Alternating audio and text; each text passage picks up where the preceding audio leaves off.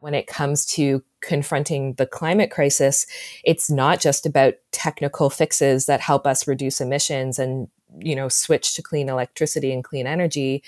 It's also about, and it must necessarily be about, working from a systems perspective to really shift a lot of social, economic, and political norms so that we're building a more just society that also creates a climate safe world.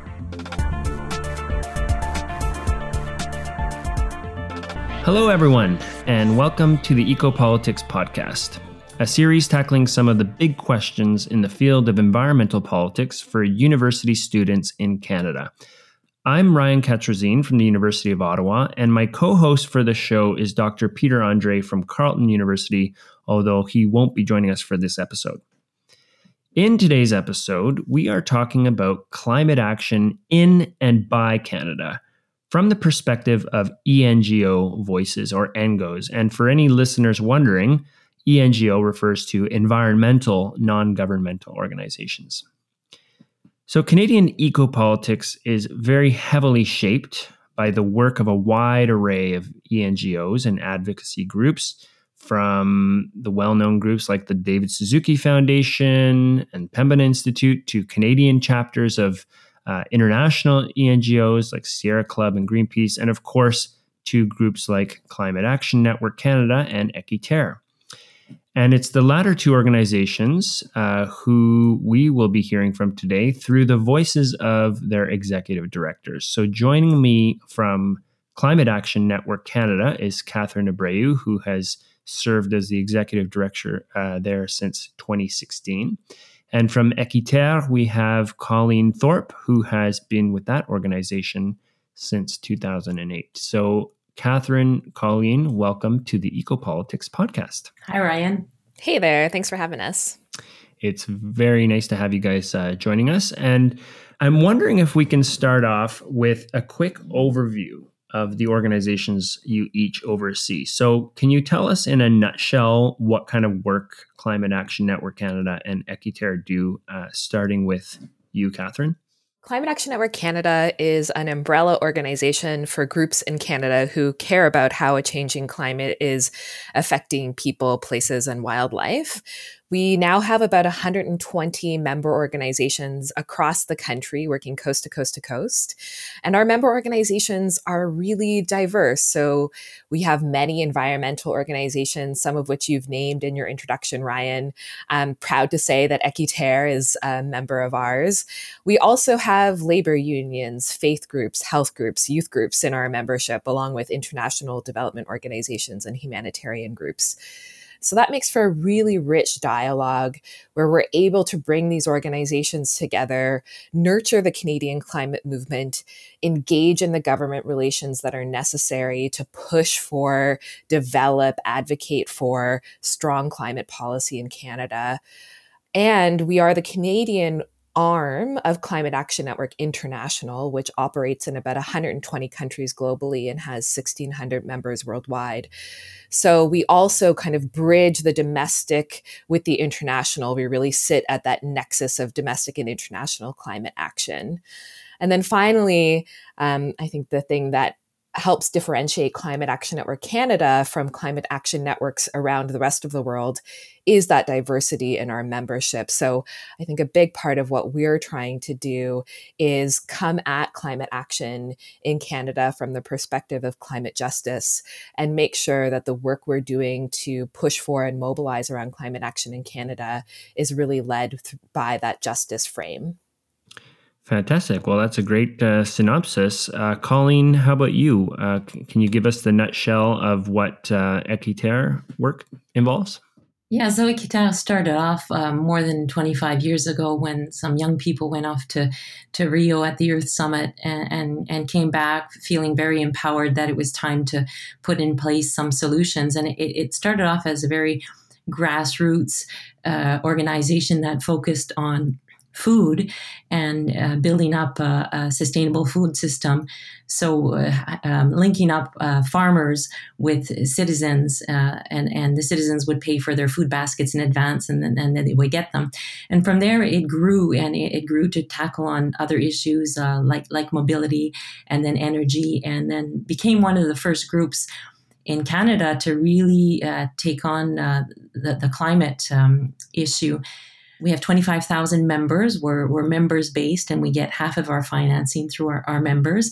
And what we try to do is to influence to change policy, mobilize citizens to push for policy change, but also to change social norms, because we work both at changing policy, but changing social norms, because they go hand in hand. If you don't change a social norm, you can't expect policy change. And sometimes policy change brings change in social norms. And then we also do a lot of demonstration as well to show that the ecological transition is possible, to bring us to live within planetary boundaries. And we feel that fundamental to that transition is that it be fair or equitable, as in our name, Équiterre. Over the years, we've touched on issues like fair trade, sustainable farming, mobility, responsible consumption, and energy issues. That's another great summary. Thank you both for that. You both mentioned a number of different types of work. So from networking to advocacy work to, you had mentioned, Colleen, focusing on trying to change norms. And you also talked about demonstration. So how do you define the type of ENGO you represent? And does that kind of shape the work that the organization does or doesn't take on? Catherine, how about you? So Climate Action Network, as I said, we're an umbrella organization. And that means that for a lot of our work, we're movement facing rather than public facing.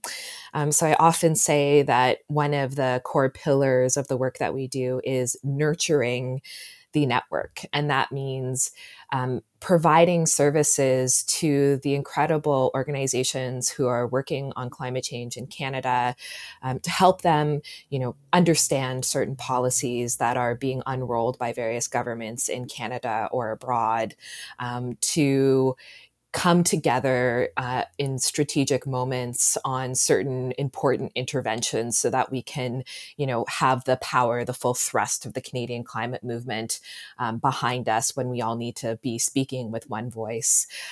We also provide different kinds of services to different members. So some of our member organizations like EQUITER or Environmental Defense or Pembina Institute have their own kind of policy or on the ground expertise when it comes to climate solutions.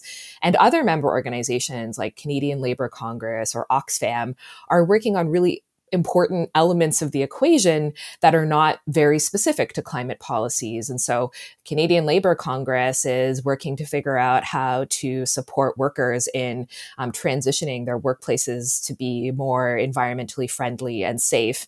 And so they're not necessarily going to be the people who come out as policy experts on methane regulations, for instance, but they do perhaps want to know what's going on in the world of that policy development. And so, we are able to translate some of that work so that they can pick it up and have it inform the important work that they're doing. We also do some really, I think, essential convening in a country as big as Canada with so much going on and with very different kinds of communities that are passionate about taking action on climate change and have very different tactics to do so. We form a kind of pretty important bridging function. So we make sure that organizations who are working on energy efficiency in Nova Scotia are able to hook up with organizations working on energy efficiency in Manitoba so that they're sharing resources, talking about best practices and ideal strategies to kind of get their work done. I would say that when it comes to the work that the Climate Action Network Secretariat does, because we have both functions, we provide those services to our members and allies, but we also do advocacy work ourselves.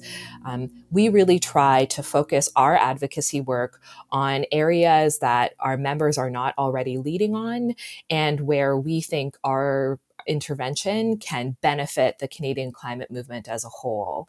And on that front, we tend to advocate for, those kind of high level policies that can then set the stage for other policies and ground level work to come in and be successful. So, for instance, a key campaign of ours in recent years has been around Canadian climate accountability. This country's been setting targets since the early 1990s and has missed every climate target we've ever set. And so we, for the last few years, have been looking at examples from other jurisdictions around the world and saying, what can we learn from how other places do climate action so that we in Canada can make the legislative, institutional changes we need to make sure we never miss another climate target. And that's the kind of work that really benefits the rest of the movement, and that we can lead on in partnership with our members. The thing that we don't do a whole lot of, because we are that convening body for the Canadian climate movement, is the grassroots mobilization work. We're sitting here, we're a remote workplace, so I'm here on unceded Algonquin Anishinaabe territories and what's also known as Ottawa, and I have staff in other parts of the country. And we tend to work at that national level rather than at the community level. That community level work is absolutely essential in actually creating the political space for change to happen. And that's the place where our members lead, not where we lead. And we really seek to lift up and help, and in whatever way we can, support the work of that mobilization, grassroots community-based work that our members are doing. Wow, so that's quite a list. I was keeping track of some of these key terms here. We talked about convening and bridging and movement facing, sharing best practices, advocacy work and campaigning. And it's an interesting distinction that you make between that sort of the whole, the many categories of work that Climate Action Network is involved in, and what you're not doing directly, but supporting in terms of supporting your memberships with grassroots mobilization. I'm going to turn to you, Colleen. What how do you define the type of ENGO that you represent, and how does that shape the work of Équiterre? Well, it's such a good question, and we keep asking it ourselves internally, because our challenge has been to say, do we do just one thing, or do we do lots of different things? And I guess it depends on what your tactics are, or the lingo sometimes used is what your theory of change is. And depending on the topic that you're going to broach, then maybe you would be doing more advocacy work or more grassroots work. So I think what we try to do is to look at what our end goals are and what are the best tactics to achieve that on a given topic. Some topics are not very well known in the greater public. And the first example I had given with regards to the food baskets is a good example. If you go back 25 years, this community shared agriculture, as it's known, this linking up farmers with citizens, didn't really exist. So we built a network, and it came into play. And if you look 25 years later, well, it's very popular and it's growing. And at the time, we were not doing any advocacy work in terms of political change. We were just doing something that was a demonstration project. But then if you look at the pesticide issue, which we worked on quite a bit in the past few years, then we've taken an approach where we actually pursue the federal government in court for not respecting its review of pesticides as required by legislation. And that we take a very different approach, and it becomes very legalese. So we are an activist organization because sometimes we mobilize. We actually often mobilize against infrastructure for fossil fuels. Sometimes we provide environmental services because, for example, on the food issue, we're sometimes in schools, and that's actually the government who's quite happy to fund us to do awareness on food issues, or even on electric vehicles, which we're doing right now, also with a funding from the provincial government. Sometimes we work as a policy think tank because we put our heads together with other policymakers and groups, and all the convening that Catherine was talking about. We're often part of it, and then we try to decide, where is the added value of Équiterre to be in those discussions, and sometimes it is on the think tank aspect. So I would say we're all of that. What sometimes concerns me about these labels is that, when you talk about advocacy groups, I looked on Wikipedia just to think, okay, what is an advocacy group? And it says that it's a special interest group that's looking to influence public opinion and ultimately policy. But it says motives for action may be passed based on political, religious, moral, or commercial positions. And I looked at that and I thought, I don't really recognize what our group does in that description, because actually it's not politically motivated, religious, nor moral, nor commercial. It's actually providing the basis for human life on this planet is to be an advocate for the environment, and that all individuals be able to benefit from a clean environment that provides us the basis of living on this planet. So yes, we are an advocacy group, often the way it's defined commonly, but there's a danger in saying that, because of course people who don't agree with our message say that we're lobbying for special interests, which is not the case. Well, thanks for that. And that's a very interesting point about, or clarification on advocacy work and what that entails. And I think it's just useful for the listeners to hear about all the different types of work that both Climate Action Network and Équiterre are involved in. And I really like the idea of this marriage of tactics and end goals with an underlying theory of change, like that's kind of driving the work that the organization does. I mean, that makes pretty good logistical sense. I'm going to follow up with a question to you, Colleen, about the sort of the state of ENGOs across the country.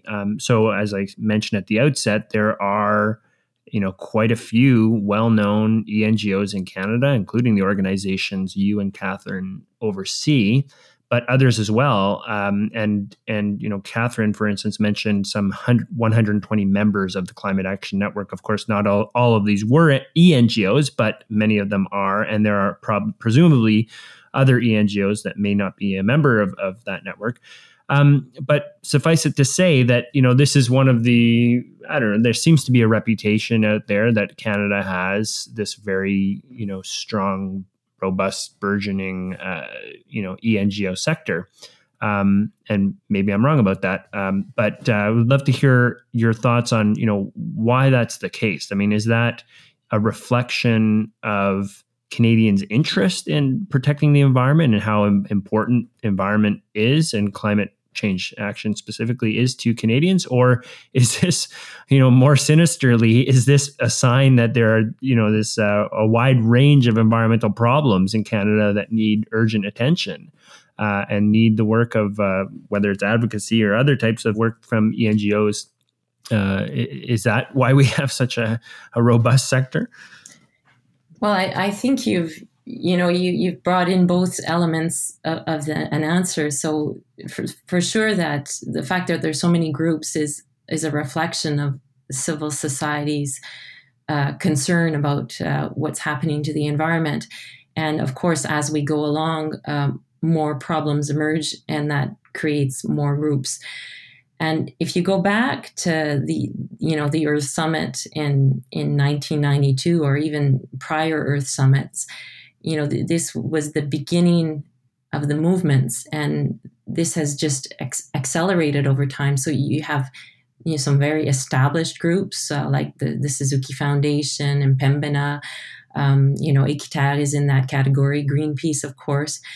But what we've seen over time is just new groups coming on, and some of them are not ENGOs, but they behave like ENGOs, and they have difficulty perhaps getting funding, but they are, I consider them environmental groups as well, and these are all the citizen-led groups and the grassroots groups that were mentioned before. So we've seen this sort of growing move, which is also mirrored internationally. Canada may be in a better position than some other countries where there's not as much public space for demonstrations or just public discussion on these important issues. But, if you look at what's happening in Europe, you also see this move, and what it tells us is that we're in trouble. We need these different groups to address the complexity of the problems that we've created. And on it from an environmental perspective, and then even broader from a social justice perspective, these issues are linked, but they also need some tailored answers. So you have groups working specifically on water issues, on agricultural issues, on fossil fuels. And it's a good sign, but it makes it a difficult job actually for Catherine, because, she has to get people on the same page and bring them to advocate for some priorities. And, how do you list priorities when you have so many different issues to deal with and different groups asking for it? But I think we're coming along quite well on the convening aspect, and more coming together to say, okay, we want, at the bottom, we have so many different groups, but the big problem is that, we put profit before planet and people. And this is a common message carried by most groups. And then when we're pushing for change, if we have that in the background, then we could sort of come together with a common message. Thanks for that. So I want to let Catherine have a chance at this. It kind of seems like the current Liberal government is maybe more sympathetic, at least in word, to the ENGO sector than the Harper government was, the Harper Conservatives. Do you get the sense that the landscape, Canadian political landscape right now, is more open to the ENGO, more collaborative, more cooperative with the ENGO sector, or is that not the case? So I would say that in recent months in particular, we have seen the ENGO sector in Canada have a fairly impressive amount of influence on the ways in which the Canadian government is talking about rebuilding the economy on the heels of the COVID-19 pandemic. So many of us have come together over the course of the last 8 months through what we've called the Just Recovery campaign.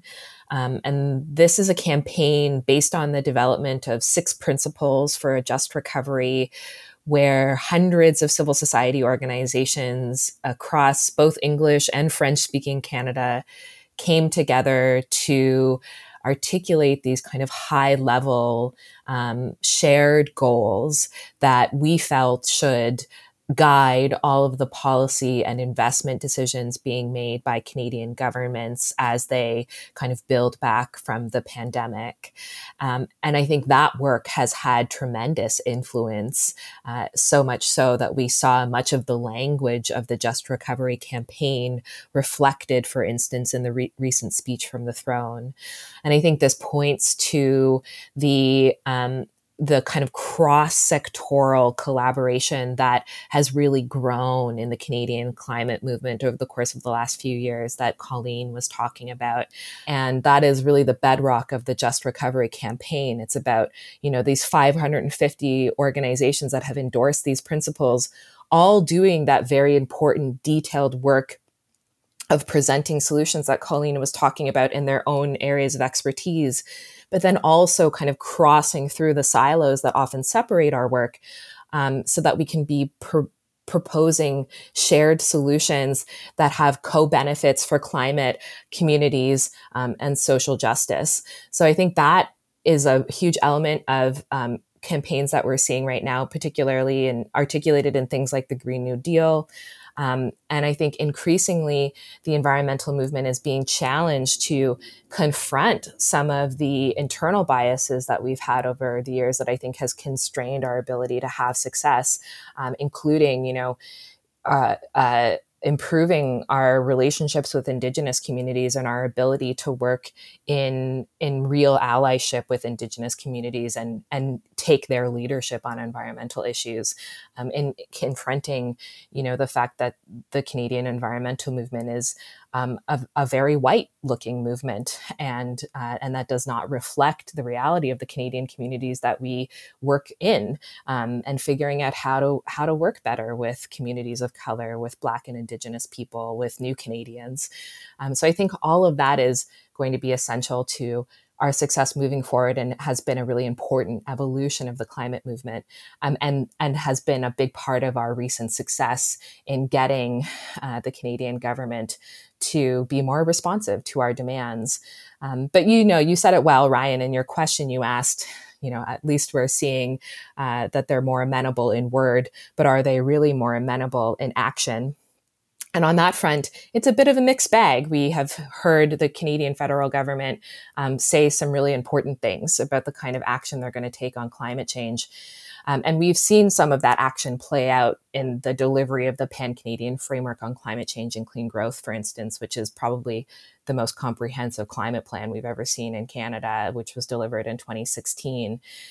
But the policies, the 50 plus policies that are outlined in that plan, are consistently undermined by the fact that the Canadian government continues to invest in and prioritize the oil and gas industry in this country, which is the largest and growing source of emissions in Canada and also in the world, and where we can't continue to invest if we're going to take climate change seriously. So I think, we still have our work cut out for us. But perhaps the kind of lesson that we've learned from an environmental perspective over the course of the environmental movement's history in Canada is that we can't work alone. It's all about figuring out how we can partner with other elements of the movement for progressive change in this country, and together build a more just society. Well, thanks, Catherine, and I want to let Colleen pick up on that in a minute. But something you just said makes me think of something I've been meaning to ask you for a few weeks.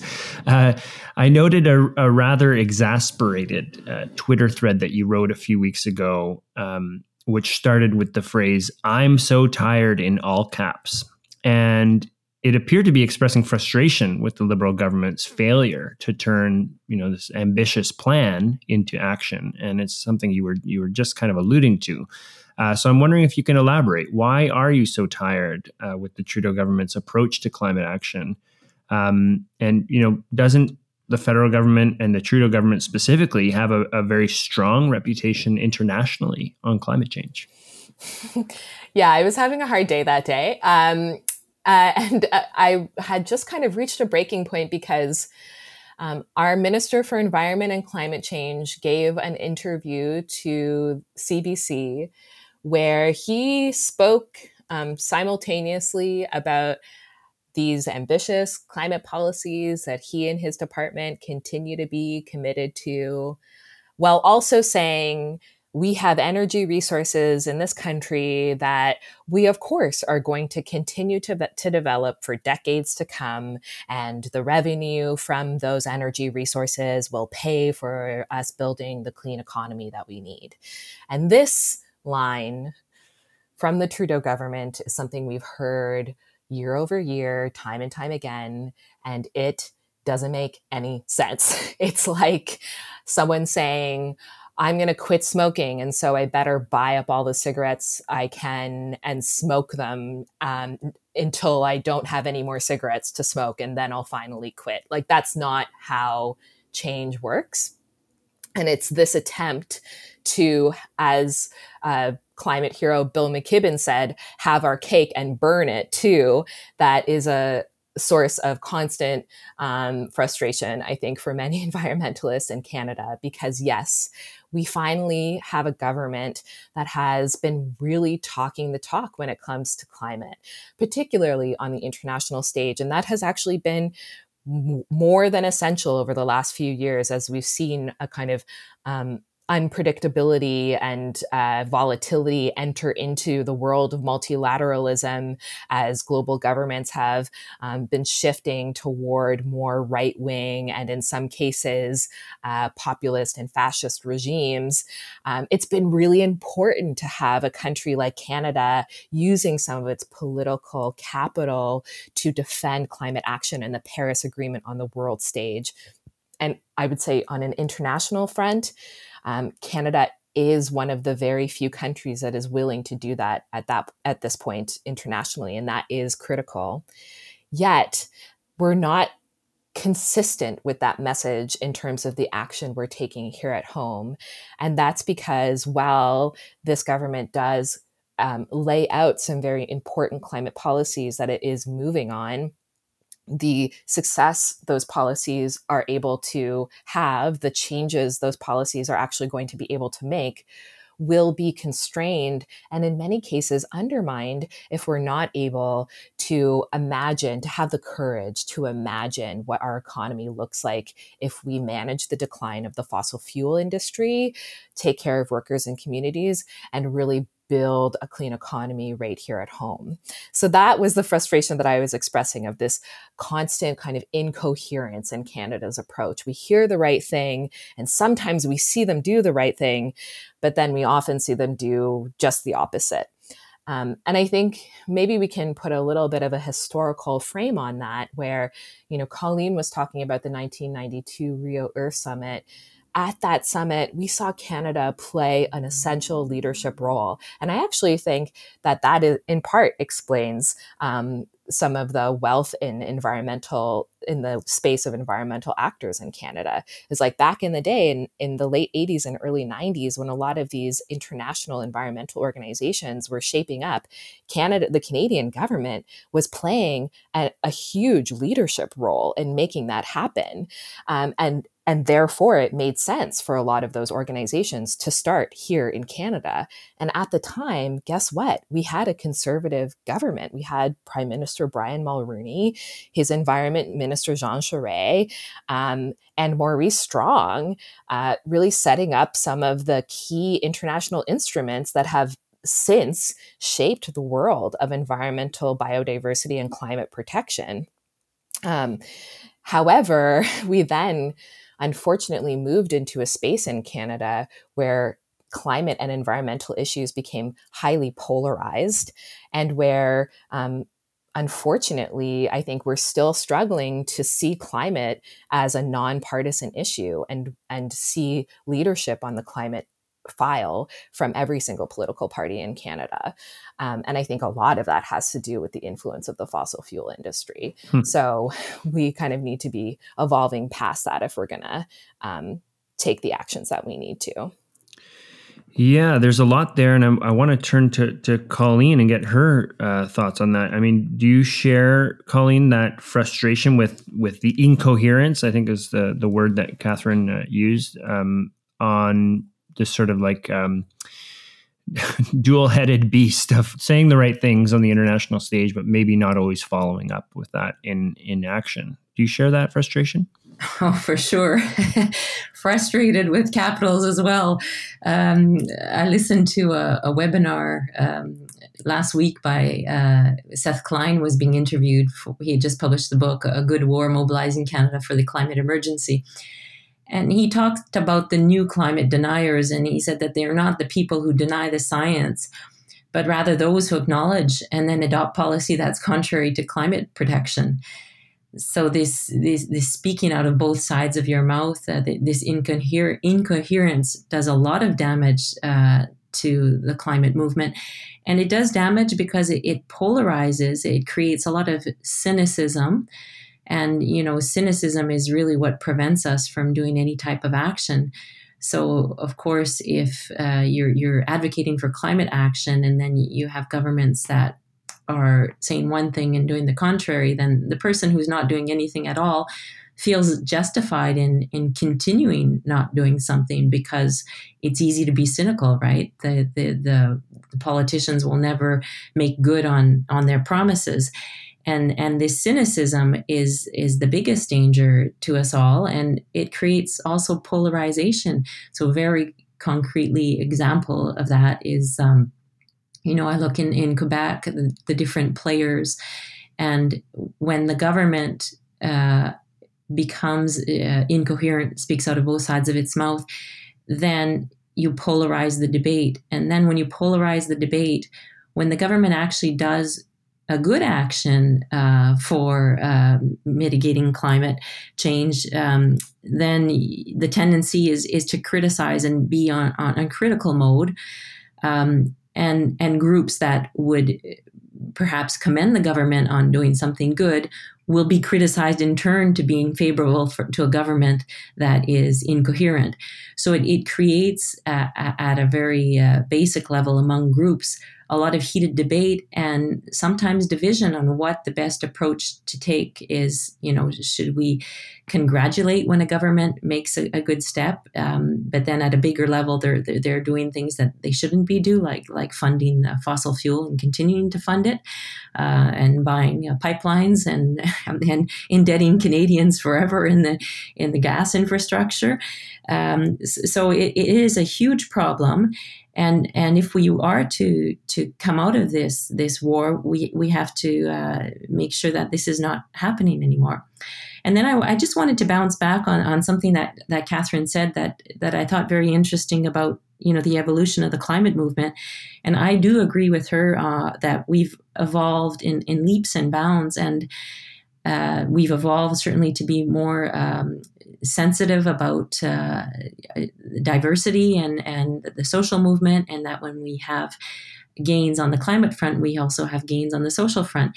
And even within the movement, you look at the groups, and you had biodiversity groups and climate groups. And now we see these two groups working together because it is the same problem.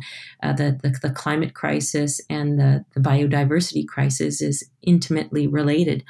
So, I just wanted to respond to that because I look at it how I identify Équiterre, and, where we don't work on biodiversity issues per se, but it's there in all our reflection on climate. So, we create these boxes, and sometimes we're stuck in the boxes, and now we're getting out of the boxes to have a more inclusive movement. Well, thank you for adding that, Colleen. And I want to take this discussion towards the role of Équiterre in Quebec, because you did mention that, and listeners may know that Équiterre has a very strong following in Quebec, and we haven't really talked much about Quebec-Canada relations or political relations on this podcast, although it does make an important part of Canadian politics more broadly. But there's a couple interesting themes there that I think I'm wondering if you can touch on. One is that Quebec really seems to have very high voter interest in climate action.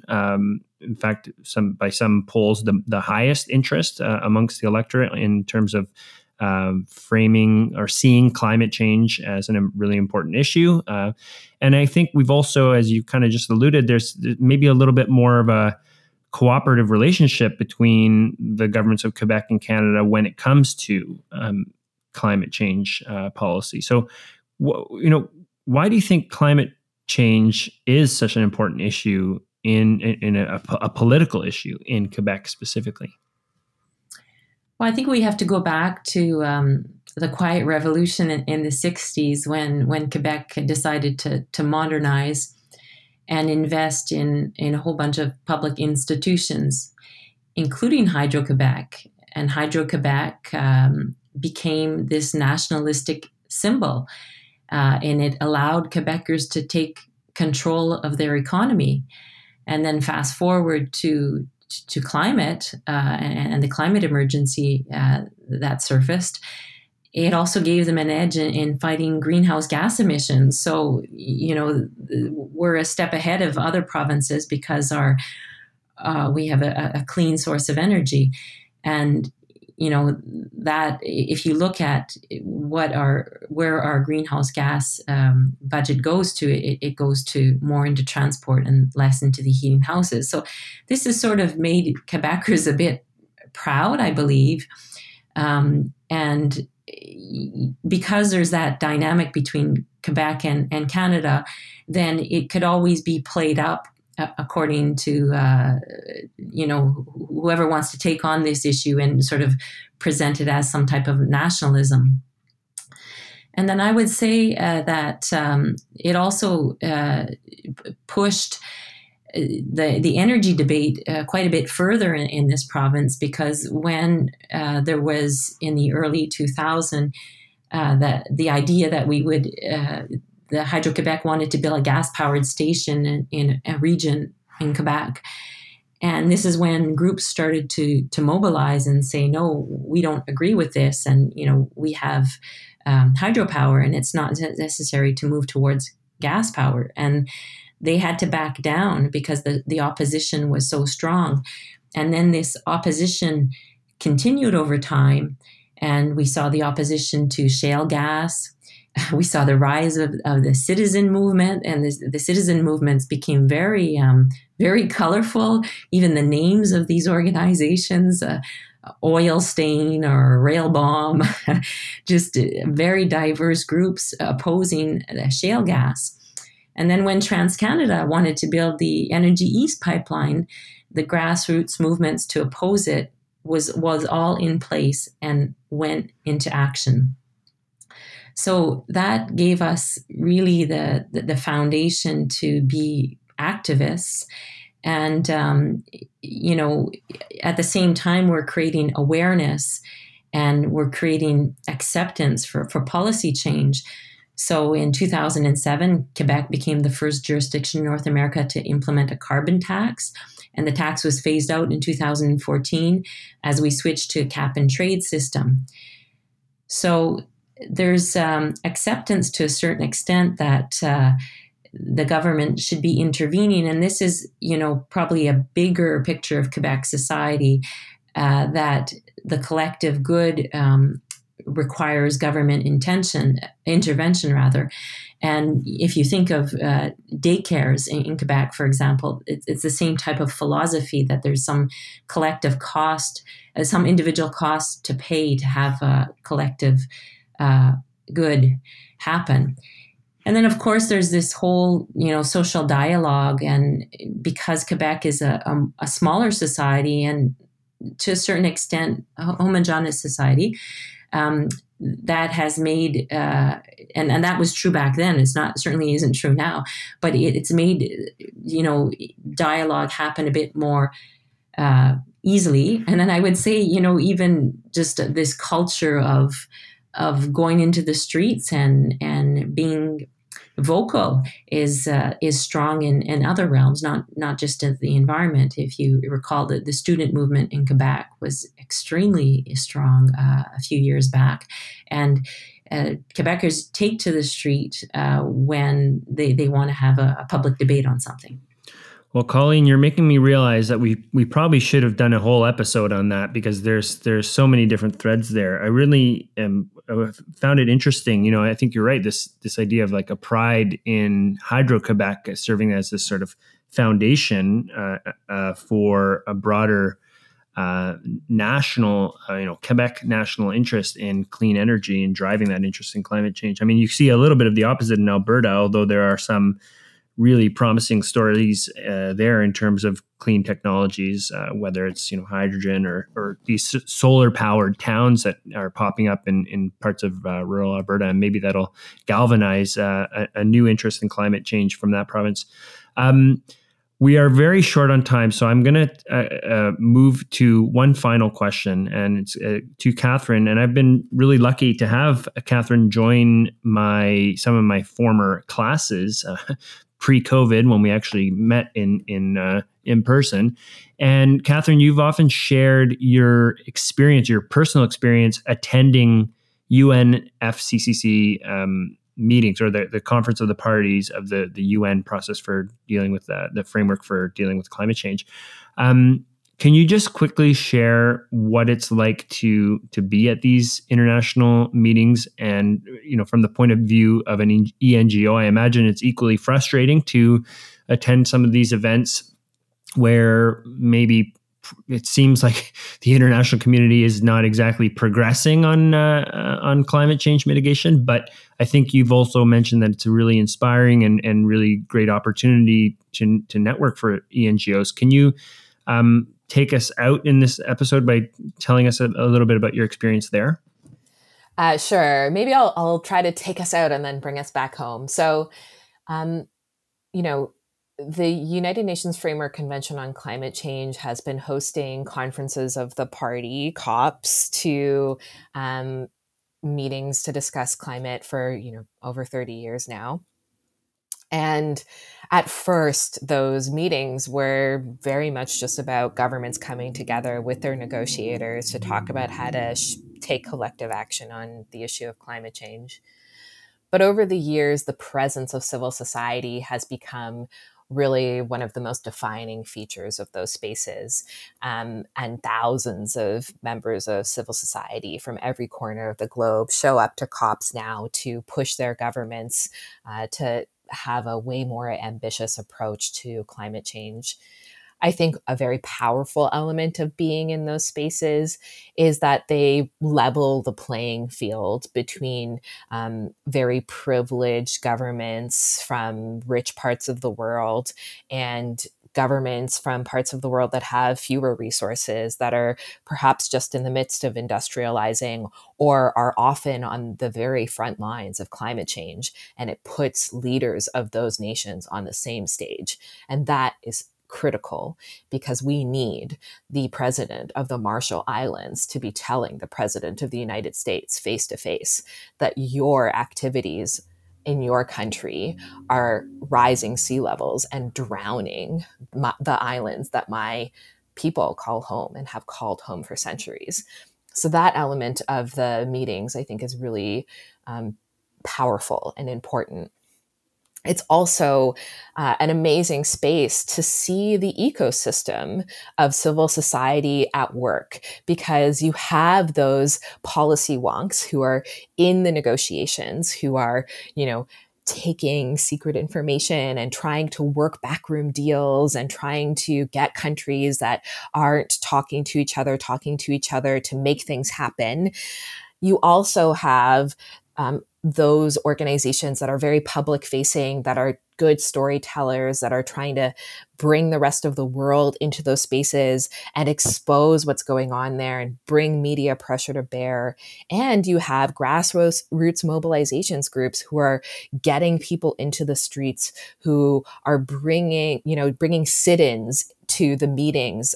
Most recently at COP25 in Madrid, we had probably the most effective collective action within the grounds of the COP Center that actually resulted in some vicious arrests, and that made for a powerful conversation about the role of civil society in those spaces and the need for collective action. So for that reason, they are exciting spaces, but ultimately those spaces are just a reflection of what's happening back at home.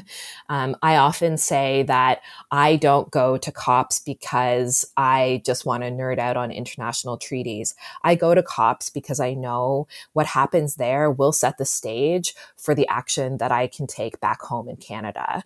And it's really the Paris Agreement that compelled the creation of the Pan-Canadian Framework.